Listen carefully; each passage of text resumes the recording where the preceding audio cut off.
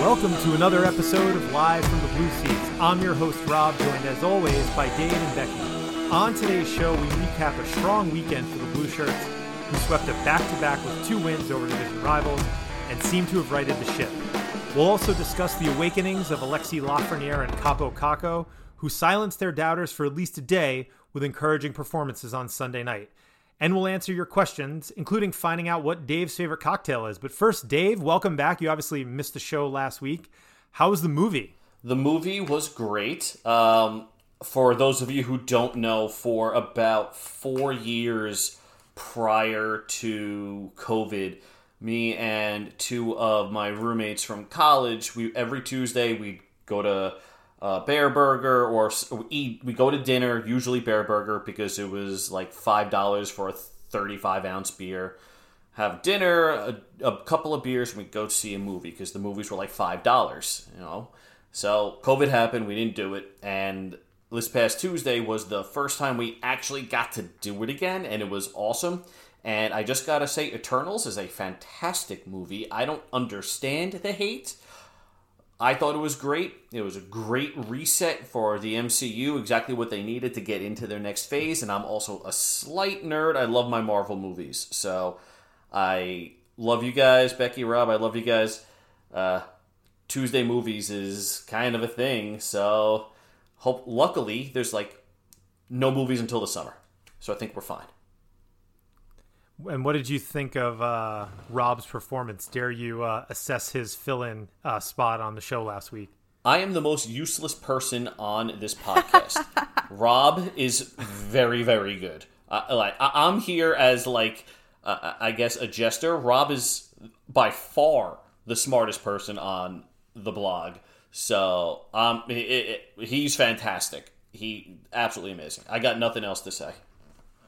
It was great to have Rob on, and I'm sure we'll have him on later in the year. We're going to have most of the crew, whoever wants to come on from the blog, will make an appearance at some point, during the season. But, all right, listen, let's get into it. The Rangers were coming off a stretch of games where they were playing really poorly despite getting some wins, although they'd blown a couple of leads on the Canada swing and then eked out a 4-3 victory over Florida. We kind of went over that last week and how ugly it was, but they got 5 days off and seemed to really reset, which was great. So they went into the game on Saturday night versus Columbus, and after a really slow first period, honestly, which looked like a continuation of what had happened in the previous couple of weeks, they woke up and played really well. I know neither of you guys actually watched the game, and again, I think you were revisiting your college years at the Dave Matthews Band concert at MSG on Saturday night, but if you watch the highlights, if you watched a condensed version of the game,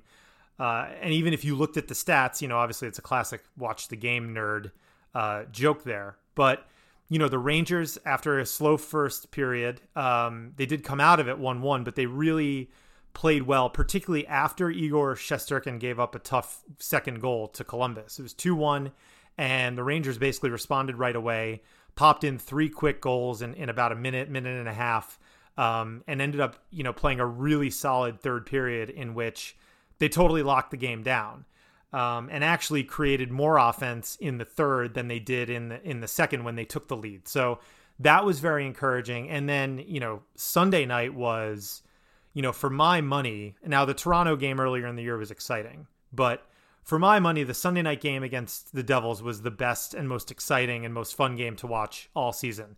Just a great back and forth hockey game with ties and lead changes, a late goal, obviously 3-on-3 overtime, and then a really entertaining shootout that actually lived up to, the hype that I think the NHL originally was going for when they implemented the shootout, 15 years ago or so. But, that's most fresh in our minds.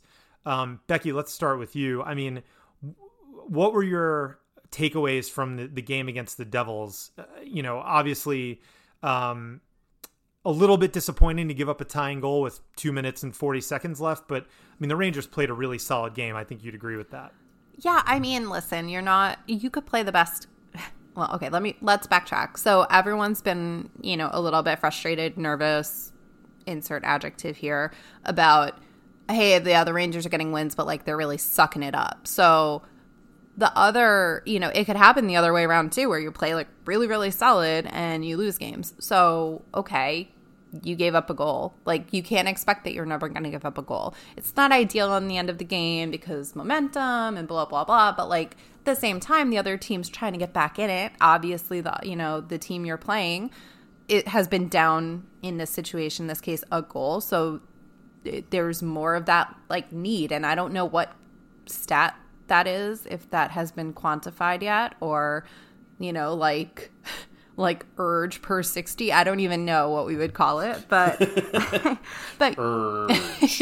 you can't, it's not ideal, but it's also not the end of the world. What would have been the end of the world would be if in that case they then just completely shut down and let the Devils score a winning goal, So, okay. I mean, overtime was a little bit nerve-wracking, especially you had, Panarin, Strome, and who was it, Fox out there for 2 minutes?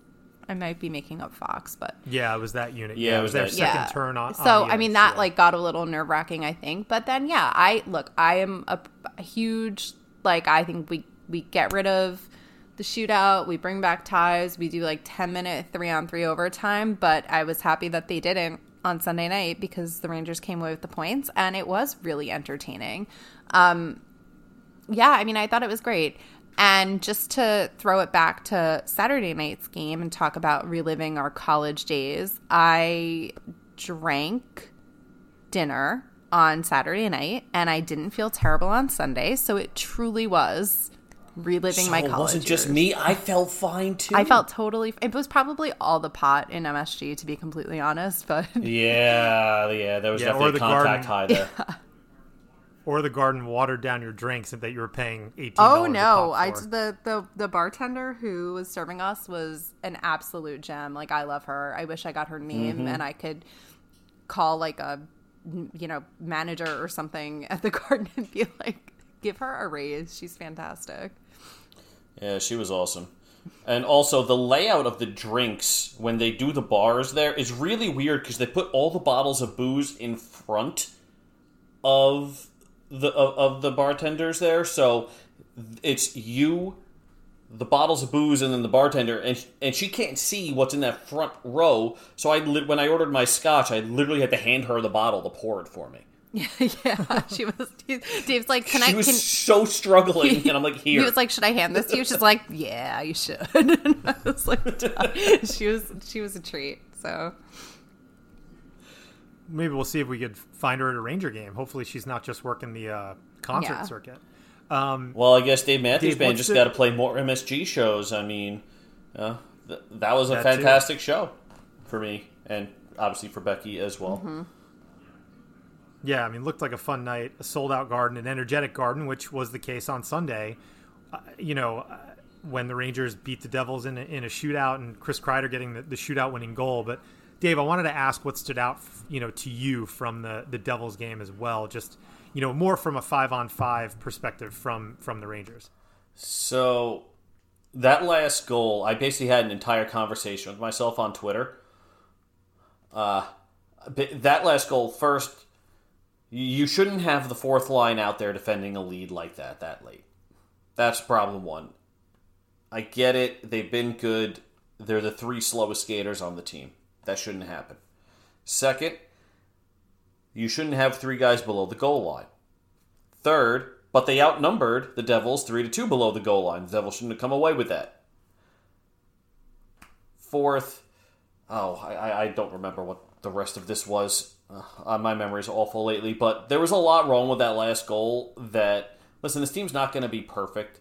This team, you take the baby steps, and from a 5-on-5 standpoint, yeah, the Devils may not be the best barometer, but you got to build confidence, and that's 5 straight periods where they've controlled play. And you can't... Mm-hmm. There's nothing else to that. There are obvious roster holes. There are obvious process flaws right now. But you take these 5 periods. These are good video periods for the coaching staff, for when the Rangers, and not if, when the Rangers eventually revert back and have a crap game, they can say, hey, remember that Devils game? And they can show them what they're supposed to do instead of telling them. They haven't had that game yet where they played a full 60 minutes and they said, hey, we can pull up most of our shifts in this game, and they were good, and this is what you should be doing. Yeah. Also, Kakko's starting to click with Strome and Panarin. Took long enough, but 100%. Finally starting to work. And that line was, I think, coming for sure, and I think it actually took Panarin to kind of break out of his slump, which was another huge storyline, I think, from the weekend. He had a huge game in Columbus. I think he had 11 shot attempts, 2 goals. He was taunting the crowd, because he was getting booed every time he touched the puck, so he gave a little wave after both of his goals. And then it was a force on Sunday night as well, and didn't have too many of those egregious turnovers. Rob Luker last week mentioned, he tries a lot of those long cross-ice passes, which are, he can make them. He can thread them through 3 sticks and, for a breakout or to set up a scoring chance in the offensive zone. And they were getting knocked down and oftentimes being turned into big scoring chances the other way. He's starting to click a little bit better, as you said, Dave, with his line mates. And Kakko was an absolute beast. I mean, that's the word Gallant used in his post-game press conference, and that's how you could describe him. I mean, to me, the goal he scored, which should have or could have been the game-winning goal, was the most Rick Nash he's looked, and I think that's the player that I think of when I think of a potential ceiling for a second overall pick, and a guy like Kaapo Kakko with his pedigree and raw skill. Does not have the skating ability of Nash. But could be that style of power forward and hopefully can be a 30-goal scorer at some point in his career. Becky, I think you were going to jump in there and say something as well. Did you have something? I think it was going to be more of like a commentary, and, if we don't want to take this into like spicy, fiery take land, just rein me back in. But I saw today, you've played 5 good periods of hockey. I think for the most part, finally, Twitter has relaxed a little bit, especially after. So Gallant, there was a lot of drama with Lafreniere, specifically his ice time, and just saying like, you have people on one hand say Lafreniere needs to be playing more, and Gallant like hates him and isn't letting him grow. And then people on the other hand saying that he's a bust and he needs to be sent down. So it's a little bit weird. And, I say this, taking this with a grain of salt, because people are literally never happy. I think that now that Gallant has given, listen, Lafreniere still didn't have that much ice time in the Devils game. Kakko did. Kakko had close to 20 minutes. They also had the Blais injury, so that's something to, note.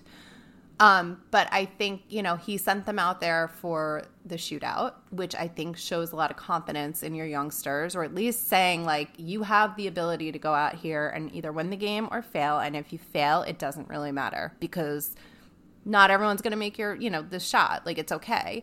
I did see, though, people complaining about Barclay Goodrow, and I just think that this is more of where I want to go with this as a statement is, if all you're doing right now is bitching about Barclay Goodrow, I think that means that the team is in a decent position. That's all. Goodrow's been bad as the 3. Yeah, sure, but I think what I saw was that people are complaining that Goodrow is your Buchnevich replacement, and that's not what it is. And it's actually just frustrating to me from, like, I feel like just protective, and not of Barclay Goodrow necessarily, but almost of the Rangers in that situation. Like, Sammy Blais was the player in the trade. Okay, well, you can't find any fault with him now because he's injured, so you're going to be pissed off about Barclay Goodrow. Like, no, and I said this to Rob earlier, but, like, it's Kaapo Kakko is your Buchnevich replacement, Like, they were putting money on Kaapo Kakko developing this year, and he had one really good game, and I don't want to say that, he's, like, there now, but it's promising. And I just think if that's all you have to complain about at this point, like, okay, then you're in pretty good shape. And just, take 5 steps back and recognize that. That's really... Yeah, well, I agree with that, especially in the sense that this is on the heels of, again, two good games that hopefully serve as a template, moving forward. And Dave, you had a really interesting piece, and I'd love for you to maybe talk through it, for folks who might not have read it on the blog. But this was spurred by, I think, a conversation we were having in the kind of group chat. All of Gallant's teams, his first year with Florida, I don't know if we looked at Columbus, but with Florida and Vegas, his teams had very similar starts. Now, what's really interesting about Vegas, if you look at it, that first season they had some pretty ugly underlying numbers, but they started 8-1. The only game they lost was to the Rangers on Halloween, and that game, ironically, I think saved Alain Vigneault's job in the short term. Oh, it 100% saved his job. Yeah. I remember that vividly because the Rangers should not have won that game, and they did. They should not have. And that was by far Vegas's best process game, if you will, of that stretch. So, look, I think right around game 15, though, if you look at Gallant's teams, is when they start to figure it out. And here we are, 15 games in. The Rangers are 9-3-3. But like I said, Dave, maybe you could just walk us through that piece a little bit, because I think what we found was, and what you found was pretty interesting. I'm actually trying to pull it up now. For the people who are looking to read it, the title is When Will We See the Real Rangers? And basically what I did was, the argument we've been using for the Rangers and not to panic has been, it's a new coach, it's a new system, you got to give it time. 10 games is not enough, especially when you spent most of that without two of your top 6 forwards, and then as soon as you got healthy, you lost another top 9, and now you just lost another top 9, and the team's never been healthy. Yeah, depth issues aside, but the point is, it takes time, and injuries exacerbate this. So the 2014-2015 Florida Panthers were Gallant's first year with the Panthers, and Rob, it was around game 20 when they hit a low point, and I'm just noticing a typo in this. I said hit a lot point, and it should be hit a low point. Awesome. So you look at their rolling averages for expected goals and for Corsi shot attempts, and they crater around game 20, and then all of a sudden they skyrocket. And they hit roughly where they've been. They hit roughly looking at this, slightly above 50% average, if I'm eyeballing this right, both expected goals for percent and Corsi 4% from basically game 20 on. Their full season numbers were not good because they cratered so bad early in the season. Vegas was a little bit of an odder team because they were all veterans created from an expansion draft.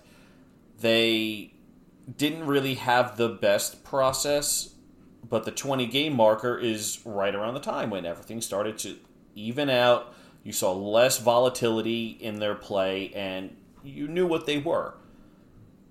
Mm-hmm. So, what are the Rangers now? 9-3-3? Yep. Yeah, 15 games in. 15 games. So another 5 games. And luckily for the Rangers, they have some bad teams coming up. Granted, the Ottawa game's been postponed. 20 games That's in, right. They're banking points. You'll start seeing consistent process. And maybe then you'll start seeing some roster holes getting addressed, such as injury depth, which is something I've really beaten to death lately. And they definitely need another right winger. They definitely need somebody who's better than Jared Tenorti or Libor Hayek as the 7D.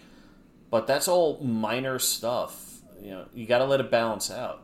And that was the whole point of that post, is patience. Let it happen. And basically Thanksgiving Eve against the Islanders is game 20. Now game 19 because of the postponed game. Black Friday against the Bruins. That's your turning point.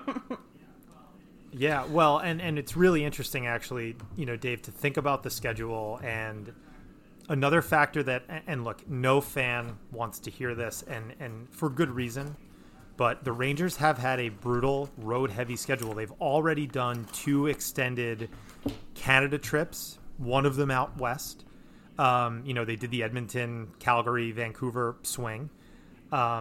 They went through the Toronto buzzsaw, won the game, but, had to play the Canadiens in Ottawa on the road. Canadiens in Montreal is never easy. So they had, I think it was 9 of their first 13 were on the road. They were definitely a tired team, and that showed in the Florida game. Now, they won because Igor Shesterkin literally went God mode, and that was great. And I think we will look back on the first month and a half of this season and be thankful, because this is going to be a tight playoff race. Carolina is a machine. Washington is defying Father Time. The Islanders will be there. The only place that the Rangers may luck out is that Pittsburgh looks like they're falling off a cliff finally, and we've been waiting 15 years, about 5 years for that. God, I hate Crosby. Since their most recent cups. Nobody deserves this more than Crosby. Good Lord. Yeah, I know. I'm sick of him, and I'm sick of Malkin, and I'm sick of all of them. Malkin is one ugly dude. Finally, throwing that out there. He is an ugly dude. Well, and look, he hasn't played yet, so maybe when he plays, they come back. My point is that we all know the Metro is a buzzsaw, but what is really interesting, and Hockey Stat Miner, I know we're going to be hearing from his attorneys, as he said on Twitter, because I'm going to cite the tweet, although it's a free website and he put it out there. So here's the tweet. In the salary cap era, teams that earn greater than 20 points in their first 15 games have made the postseason 84% of the time. So that's 59 out of 70 teams that that have done that. That excludes the shortened seasons due to lockouts and, I guess, COVID. I don't want to read the list of teams, but there have been notable teams that have missed the playoffs after having starts with records like 9-3-3, 10-3-2, 11-4, et cetera, et cetera. But, this is, to me, a pretty good sign, because, again, it's going to be a tight playoff race. Every single game from basically January 15th on is going to feel huge. And the Rangers will look back thankful that they got those points. But to that point about knowing who the Rangers are, Dave, I think we saw, extended glimpses of that this past weekend. And the Devils game was about, as you said, as a consistent a 60-minute effort that they've put together this season. It was pretty much good news all around. Obviously, there's going to be breakdowns. That's why you have your goaltenders. And hey, you know what? Alex Georgiev has taken a lot of flack, rightfully so. He hasn't been very good. He played a really solid game, came up with a couple of huge saves, the ridiculous Scorpion save in the shootout, and he got a much-needed and well-earned win as well. So that, it was all good news from Sunday night. Becky, do you have any final thoughts on that before we move on? No, I think I agree. And I think just, to expand on Georgiev, he is our backup for better or worse. So the more confidence he built, look, we all know he's not good, capital G good, but Benoit Allaire can work wonders with most goalies, and he's our backup for better or worse. And so for him to have, a win like that can instill some confidence in him, especially in a long shootout, good, that's good. And lest we forget, he punched Tony DeAngelo in the face. Okay, lest we forget. He sure did. And that makes him a Rangers legend, for sure. His number should be retired for that. Although I'm sure that's going to piss off a lot of people who are going to listen. But you know what? I don't give a fuck. Explicit. Well, listen, I think we've established this is an explicit podcast at this point. Yeah, I don't think we need to keep calling it out. We do want to keep it family friendly where we can. Like the kids to be able to listen to it as well. But, listen, we get heated. It's we care about the Rangers, right? So, I agree. And look, you need your backup now. Igor Shesterkin cannot play 70 games, 68 games. It is not how it works. He will burn out either in March or April, or God willing, the playoffs. Not God willing burning out, but God willing they make it. You need a solid backup that can play a third of the games. That's the recipe. A lot of teams even go more like a 60-40 split. But you need a guy who can at least play 27, 28, 30 games. And can Georgiev be that? He's got a lot of work to do. We'll see how that pans out. But good for him for getting that win on Sunday night. All right, I want to move on to the two most important young players on the Rangers roster. So I'm not counting Adam Fox, who's already established himself as a star. I'm not talking about Keandre Miller or Niels Lundqvist, but Alexi Lafreniere and Kaapo Kakko, who obviously first and second overall picks, respectively. For better or worse, I'll say this, and I don't know if you guys agree with me, but if this team is going to fulfill its potential and win a Stanley Cup, which is what the plan is here, we joke about not knowing Drury's plan, but somewhere at the end of that plan there is a Stanley Cup or more. We hope more than one. These guys have to become what they were drafted to become, which is legitimate top scoring wingers in the National Hockey League. Now that comes in all different shapes and sizes. And I think one of the things that frustrates me is when I talk to people who are frustrated by Lafreniere and Kakko is they hear that and they expect Connor McDavid or Leon Draisaitl or Austin Matthews. And not all of these top players, even if they're drafted first overall, are that. Connor McDavid is a truly generational, maybe once in a lifetime type of player. Austin Matthews is the most gifted goal scorer since Alex Ovechkin. Those players are once every 15, once every 20, once every 40 years. The other guys who go at the top of the draft can become big-time players in their own right without looking like they are easily dominating a professional sport. So, for me, I think I just wanted to sort of start this discussion with, I think they're both going to be very good players, but it may not look like what we think it's going to look like or what we hope it's going to look like, if that makes sense. I mean, Kaapo Kakko is not, a gifted skater, right? So he's not going to blow by anybody and score a bunch of breakaway goals. Can he become a power forward that scores 30, 35 goals a year? I think so, but he's got a lot of work to do to get there. The one that's a little bit more concerning or I think interesting to me is Lafreniere. I really don't know what type of player he is yet.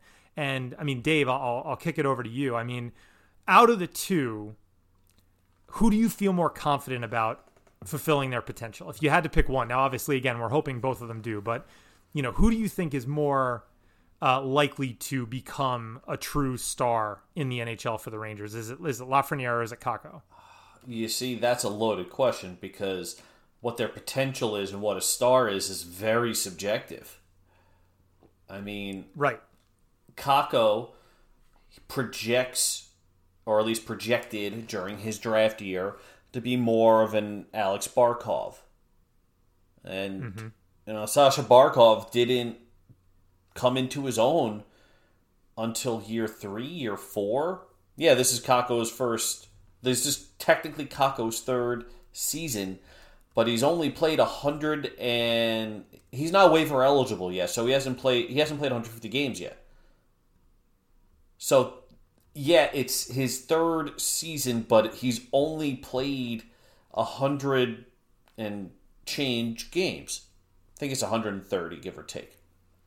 So, technically, by games played, he's in his second, and he hasn't missed games due to injury. This is just COVID-shortened season times 1, and then they salvaged the season last year. So, I don't know what people are expecting. Kakko's a second-year player. He will get there, but I don't think he has the skill set to be a superstar in this league. He is not the best skater. He still hesitates when he shoots, but eventually he could work that out. There are a lot of little nuances to his game that Connell has called out, that I've called out, and the one that I really like to focus on is how he receives passes too close to his body. That's a Euro hockey ice kind of a thing where you have an extra 2 seconds to receive that in, look, and make your decision on what you're going to do. In the NHL, they're on top of you. You got to receive it with outstretched hands and already know what your options are, know where your teammates are going to be, and figure it out. We saw I'm trying to remember which goal this was where he hesitated. He had the puck on his stick, and he hesitated. Was this... I don't think this was the Devils game. It definitely wasn't the Columbus game. So maybe it was the Florida game. Where he had a wide open look. In that game. He had a wide open look, and he just didn't fire it. And I'm not sure if that's a confidence thing, if that's just how he received the puck. Maybe we didn't see it was on edge. Maybe we didn't see that. But there are little things like that to his game where he's got to work them out. Lafreniere, on the other hand, is much more skilled. much more fluid with the puck, much better skater, much better shot. And again, he's still technically by games played in his rookie season. I mean, if I had to pick one, it would be Lafreniere. That was a lot of words to say Lafreniere. No, but that's what I appreciate it. No, that was really it makes a lot of sense. And I think Kakko has slowly adjusted to the North American game and has done so effectively.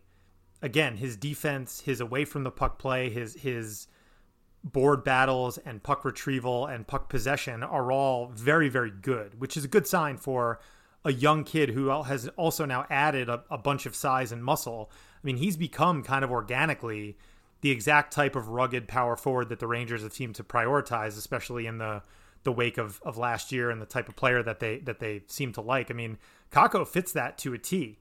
But yeah, I mean, Becky, I'd like to hear your answer as well. I mean, who do you think has the higher ceiling? I guess is another way to put it, right? Is it Kakko or is it Lafreniere? I think from a pure talent perspective, it's probably Lafreniere. I also though just am going to extend my positivity train right now and say that I feel really confident in both of them.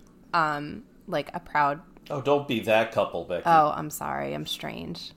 I feel really confident in both of them. I don't know. I just it was fun to watch them break out. And I do feel like, after, and listen, I'm just going by what I'm seeing and how I'm interpreting things. And if I'm using rose-colored glasses, then sure, I'm going to have a different interpretation than perhaps what truly is there. But I felt really encouraged by the fact that Gallant put them both out there for the shootout.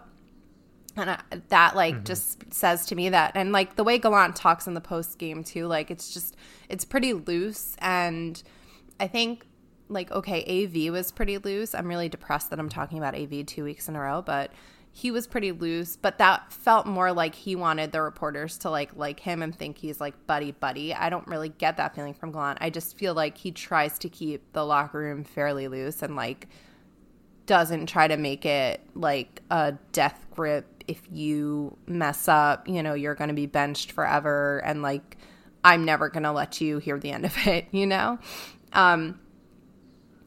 I will say, and I'm just looking at McKinnon, Nathan McKinnon's hockey reference, and he had a really shitty first 4 years. I mean, not his rookie year was obviously very good, but then his next 3 years were not good. I mean, 38 points in 64 games, 52 points in 72 games, 53 points in 82 games. Yeah, it's decent, but it's not what you expect. And so I think there's just, and this is just one example of one superstar in the league that, then went on to have 97, 99, 93 point seasons. It's not, and he had 93 points in 69 games in 2019 to 20. Nice. So you need to give it a little bit more time. And I get that it's weird, especially now because we had the COVID shortened season, and I don't even freaking know how many years it is anymore. I think Chris Kreider's still a rookie, so whatever. He's definitely winning the Calder this year. I just think the point I'm trying to get to is if you're going to write off certain players in their first, second, third year of abbreviated seasons, then I just don't think that that's the most rational way to think about it. Totally. And I mean, it's I'm glad you pulled up McKinnon's stats, and look, you could do this all day. You could sort of handpick guys who struggled, but I did the same while, Dave, and I'm glad you brought up Barkov as sort of a comparable to Kakko, even though Barkov is a center, obviously. I think they had very similar output in the Finnish Elite League, right, in their pre-draft years, as young pros playing against, against men, right, again in a top professional league. So that's kind of a natural comparison. I also pulled up Huberdeau because Jonathan Huberdeau is considered one of the closest comparables for Alexis Lafreniere. Now, people said the name Crosby because of Lafreniere's scoring output in the QMJHL, but he's not really anything like Sidney Crosby stylistically. He's a lot more like Huberdeau. And again, I think Huberdeau is a great case study. So is Barkov, but particularly Huberdeau for Lafreniere, because, by the way, both guys were coached by Gerard Gallant early in their careers. And Huberdeau is a very interesting case study. So he wins the Rookie of the Year in 12-13. He has 31 points in 48 games. His next season, massive sophomore slump, 28 points in 69 games. But then the following year, which is 2014-15, I believe that's Gallant's first season with Florida, right, Dave? Yep. 14-15, yeah. He had 54 points. His ice time jumped by over a minute. And I think he was on his way to becoming the player that he is now, which is a point per game, over a point per game player the last few years. So, but it took time. It took to his third season with a coaching change. For Barkov, it took him a good 3 seasons. McKinnon, it took kind of 4. And I think that's really when you can make these determinations with these players. You have to give them 3 or 4 full seasons. And also, as you said, Dave, you have to factor in the COVID-shortened seasons. I know you said, you're right, Kakko has not had any major injuries, but he has had badly timed injuries. He was out, I think, in game 3 of this season after having a pretty decent first couple of games. I mean, I know he hit a post early in the Dallas game, I want to say. But then he was out in the next game against Montreal. He got hurt by Romanov and missed 5 or 6 games. He got COVID last year after a pretty good stretch where he was just starting to find his footing. I think Gallant, having kept him on the line with Panarin and Strome, even though that line did struggle until very recently, was huge for his confidence. And I think Gallant knows, and this is the subtle difference between him and David Quinn, even though David Quinn was supposed to be the guy that understood like young players and the tailored approach and how to relate to, and coach young guys through their struggles. I think Gallant knows that Lafreniere is more mentally capable of handling a demotion and reduced ice time than Kaapo Kakko is. I think he knew that of the two, Kakko's the guy to give the longer leash to, because of his past kind of confidence issues, because he's one of those guys who, look, he wears his heart on his sleeve, right? He's a little bit similar to Pavel Buchnevich in that regard. I mean, Buchnevich is famous for, looking like his puppy died on the bench after missing a scoring chance. I think Kakko is kind of a very similar guy in that regard. So personality wise, I think Gallant sticking with him on the Panarin and Strome line was huge for his confidence. And I think that line now needs to stay together. Personally, I think there's other adjustments that they are going to have to look at making with injuries and such. We're going to talk about that in a second here, but, I think that was really good by Gallant. I'll actually say that I think Kakko is going to fulfill his potential. Like I said, I just don't think it's going to look like what maybe we thought when he was first drafted 2nd overall. But I really like his game, and I think he's going to start scoring a lot of goals. I think it's coming very, very soon. But look, I mean, the sky is not falling, even if both of them have subpar seasons this year. I think you've got to give it another couple of years before you declare either of them a bust. Any other thoughts on Kakko and Lafreniere, or should we move on to our fan questions? Because we got a lot of them. The quickest way to get blocked is to come into my mentions on Twitter and just say, "Oh yeah, they're both busts." Like, just stop. Just stop. Smoke some weed. It's illegal now. Relax. It's okay. Well, either that or you're stirring the pot, which I think a lot of people like to stir the pot when it comes to these guys. You could also just take a shot and pretend that the Ranger game is on. #NY shot. #NYR shot club. Thank you. Sorry, I think I cut you off. Oh no, I was going to say it wrong, so I'm glad you did that. So let's get to the Twitter stuff, because we had a lot of great questions come in, and actually I want to start with one that is not related to the Filip Chytil stuff, because we did a poll. There's a whole bunch to talk about here, but actually relates to what we were just talking about with Kakko. I know where I fall on this, but I'd love to get your guys' thoughts. This comes from Jason Geisengeim, I believe is how you say that. Should Kakko be moved away from Panarin, since both seem to be at their best with the puck on their stick? Interesting question. Dave, I'll let you go first. Oh, this is a timing thing. If you got me last week, I was going to say yes, because I was on this tangent where I thought Panarin and Strome needed a north-south guy, somebody like Barclay Goodrow. And I think we've actually gone through this on the podcast, too. And I thought that was a better skill set match, even though Goodrow is not the best offensive player. He's the corner guy. He's Jesper Fast. He's Colin Blackwell. And they like that kind of player on their line. But lately, funny enough, ever since Rob Luker wrote that Rangers Trends post early November, that trio has been clicking. They're over a 50% expected goal share now. Kakko had an 81.3% expected goal share against the Devils. He was dominant. Yeah, I think now it's a no. I think you keep them together. It works. Becky?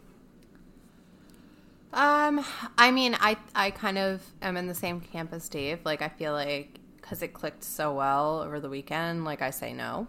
But I think it's fluid. I don't think that that's necessarily at the end of the season. You can't, like, I wouldn't say that you could bank on me having the same opinion in 2 months or 3 months. Yeah, fair enough. I mean, Gallant has said in the media, which I think is atypical of NHL coaches regarding his lines, he doesn't like to change them. He's kind of on record saying, I think it's better if you can keep them together. I think he gives his lineup a longer leash than a lot of coaches in the NHL, which works well with young players, right? Because you're not yo-yoing guys all over the lineup. But sure, I mean, things are absolutely fluid. And I think long-term, you might be right, Dave, especially if there is an upgrade made at right wing. Maybe it's the type of guy who does slot in more naturally with Panarin and Strome, and then that, enables you to put Kakko potentially with Mika Zibanejad and Chris Kreider. Who knows kind of how that all shakes out. But we'll see. Right now that trio certainly looks good, and I think we can expect them to keep cooking together for the foreseeable future. The next few questions were all relating to Filip Chytil's impending return from injury. So Chytil is very likely, and this podcast is coming out on Wednesday, although we are recording it Monday night.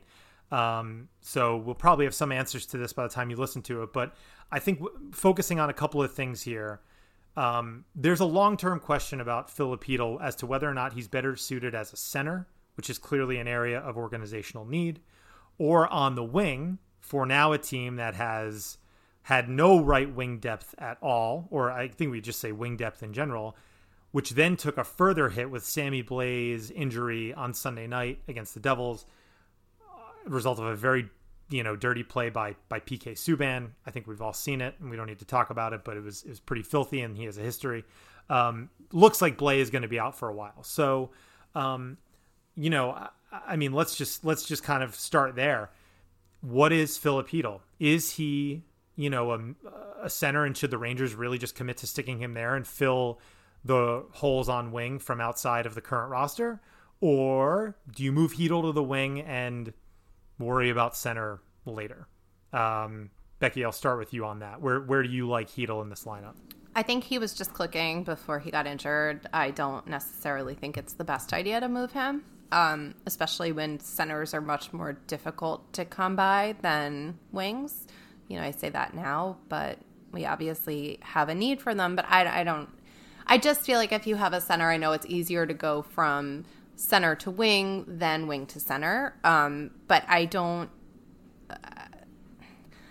think it makes more sense to allow him to continue developing there, especially when he was looking great before he got hurt. And then we have tools that we can make a trade for a wing, and let's just do it. Let's just, Sammy Blais is hurt and it's going to be a while. So let's just, pull the trigger, Chris Drury. I will never understand people that want to move a center who is a good center, a good middle six center, to the wing when wings are, especially middle six wingers, more or less a dime a dozen. They're not hard to find. Chytil is a good center. We've seen last year how this team shit the bed when he was out. I think he broke his hand last year, something to that effect. Mm-hmm. And the team shit the bed. The Rangers don't have center depth in the AHL. They have Morgan Barron. They have Lauri Pajuniemi, who's basically in the same spot as Barron right now. But if you're moving Chytil to the wing, your 3C right now is not going to be Morgan Barron. It's going to be Barclay Goodrow, and he's looked like shit in that role. Yep. I'm sorry. Like Goodrow can fill in here and there in a pinch. Great. He seems like he's a trooper, and I really am anxious to see how his trends change when the Rangers figure it out and when they get healthy and when he's not playing center. But he's not a center. Chytil's a center. Stop trying to make fetch happen. So, I mean, I'll offer the counterpoint, even though I think you've both convinced me. The counterpoint is wrong. Sorry, it's wrong. Well, but here. So with Sammy Blais out, who's playing right wing with Mika Zibanejad and Chris Kreider? Because it's not going to be Alexi Dryden Lafreniere. Hunt. Now, you could say... Yeah, Dryden Hunt. Rob Where's Luker wants like Dryden Rob Hunt there. Luker literally right spoke now. that into existence. I can't. He did. You could move Kreider to the right wing. He's a very confident player right now, to the point where he's dangling backhanders for shootout goals, which is a thing I don't think we ever would have thought we'd have seen in our lifetime. He's a very confident player. I think this system very clearly suits him. He is a Gerard Gallant type player to a T. And he can just go do his thing. I don't think which side of the ice he plays on really matters. So then you're putting Lafreniere up to the left wing on Mika Zibanejad's line, which I think if you're gonna go that route, then yes, you keep Chytil at center. But I'm intrigued by Chytil on the wing only as a fit for that line. Kind of as a secondary playmaker off of Zibanejad, who's more of like a play defense and push the puck up the ice kind of guy, and then he's a finisher. Chytil's kind of got a good mix of both, and he's a big body. I just think that could be something that could really work and could give the opponents a lot of trouble. Especially, I mean, that is another big line at that point too. I mean, Mika's the smallest guy on that line. Chytil's a train. Kreider's huge and fast. So I'm intrigued by what that line might look like. I think is the reason that I might be amenable to seeing what Chytil looks like on the wing when he gets back. But as you both so eloquently said just a couple of minutes ago, that leaves you with Barclay Goodrow as your third line center, which is just not going to get you anywhere. I mean, he's pretty much an offensive black hole. At this point, I don't think we can expect much offense from him at all this season. He's just not that type of player. He's best served as kind of like the defensive forward on a third line to make sure that line, if there are young scorers on it, has a little bit of balance, or a grinder on the top line. But I hate him on the right wing with Zibanejad and Kreider. So, look, I mean, I think this is a larger issue with the Rangers. I think they do need to make a move. I think there's going to need to be a trade made, and soon. I don't think this is something that can wait until the deadline, because as you've detailed, Dave, they just don't have the depth to make to eventually it's going to catch up to them. I think is the point. They can call up McKegg and he could fill in for a few games. Maybe Barron gets an extended look, but they just don't seem to have the depth if they want to stay with their head above water in the Metro throughout a long season. So we'll see. I do want to shout out the fans who gave us those Chytil questions. Sorry I didn't read them all, but they kind of were all the same question. Bill to Spill, of course, a regular contributor here. JB Sports 22 and Sprex NY all asked some variation of the "What would you do with Filip Chytil?" question. Last question came from the Terranator. I sort of answered this one already, so I'm just going to defer to you guys on it, but I think it's a good question anyway. Why do you think Kakko has gotten more leash than Lafreniere? They've both struggled this season, but Gerard Gallant hasn't moved Kakko down the lineup, whereas he has done so with Lafreniere. So, Becky, why do you think that's the case? And, why does Kakko have a little bit of a longer leash right now? I don't know, but I think, and again, this is just me, my 2 cents, and could be 1,000% wrong. I think that when you listen to a Lafreniere interview, he's like a little bit of a whack job. Like, I mean that in an extremely endearing way. I don't mean that in any kind of negative context. But he said, like, I don't care how much time I got. I just love to play. And when I play, like, I try to do the best I can do and whatever. And so it really might just be like that his personality type allows for him to play fewer minutes and not lose any kind of confidence, where maybe Kakko, if you reduce his minutes, would really be a confidence bust and like kind of be counterproductive. I don't really know. I don't really have an answer, because I really, like, we know that Gallant has gotten defensive when asking about Lafreniere in general too, but he also is saying all the right things about trying to like protect his players. So I don't think it's as simple as like Gallant just likes Kakko better or like Gallant sees a higher ceiling for Kakko than for Lafreniere. But I don't know.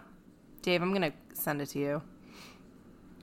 I mean, we actually did ask this to Vince Mercogliano on Twitter, and for those who didn't see the exchange, I kind of want to read that and take it for what you will.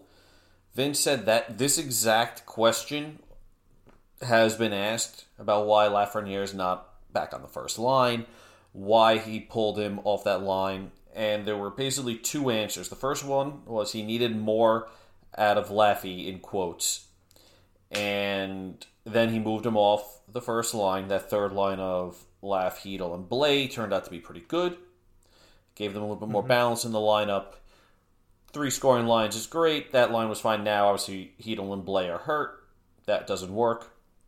And then the other thing was positionally. Gallant said both Laff and Kreider are more comfortable at left wing, and that was also another factor. I don't know how much I buy that. These are professional hockey players. Playing on your off wing really shouldn't be that big of a deal, and Kreider looked pretty comfortable there. I mean, that trio had a decent expected goal share when they were together early in the season. It wasn't bad. Yeah, right?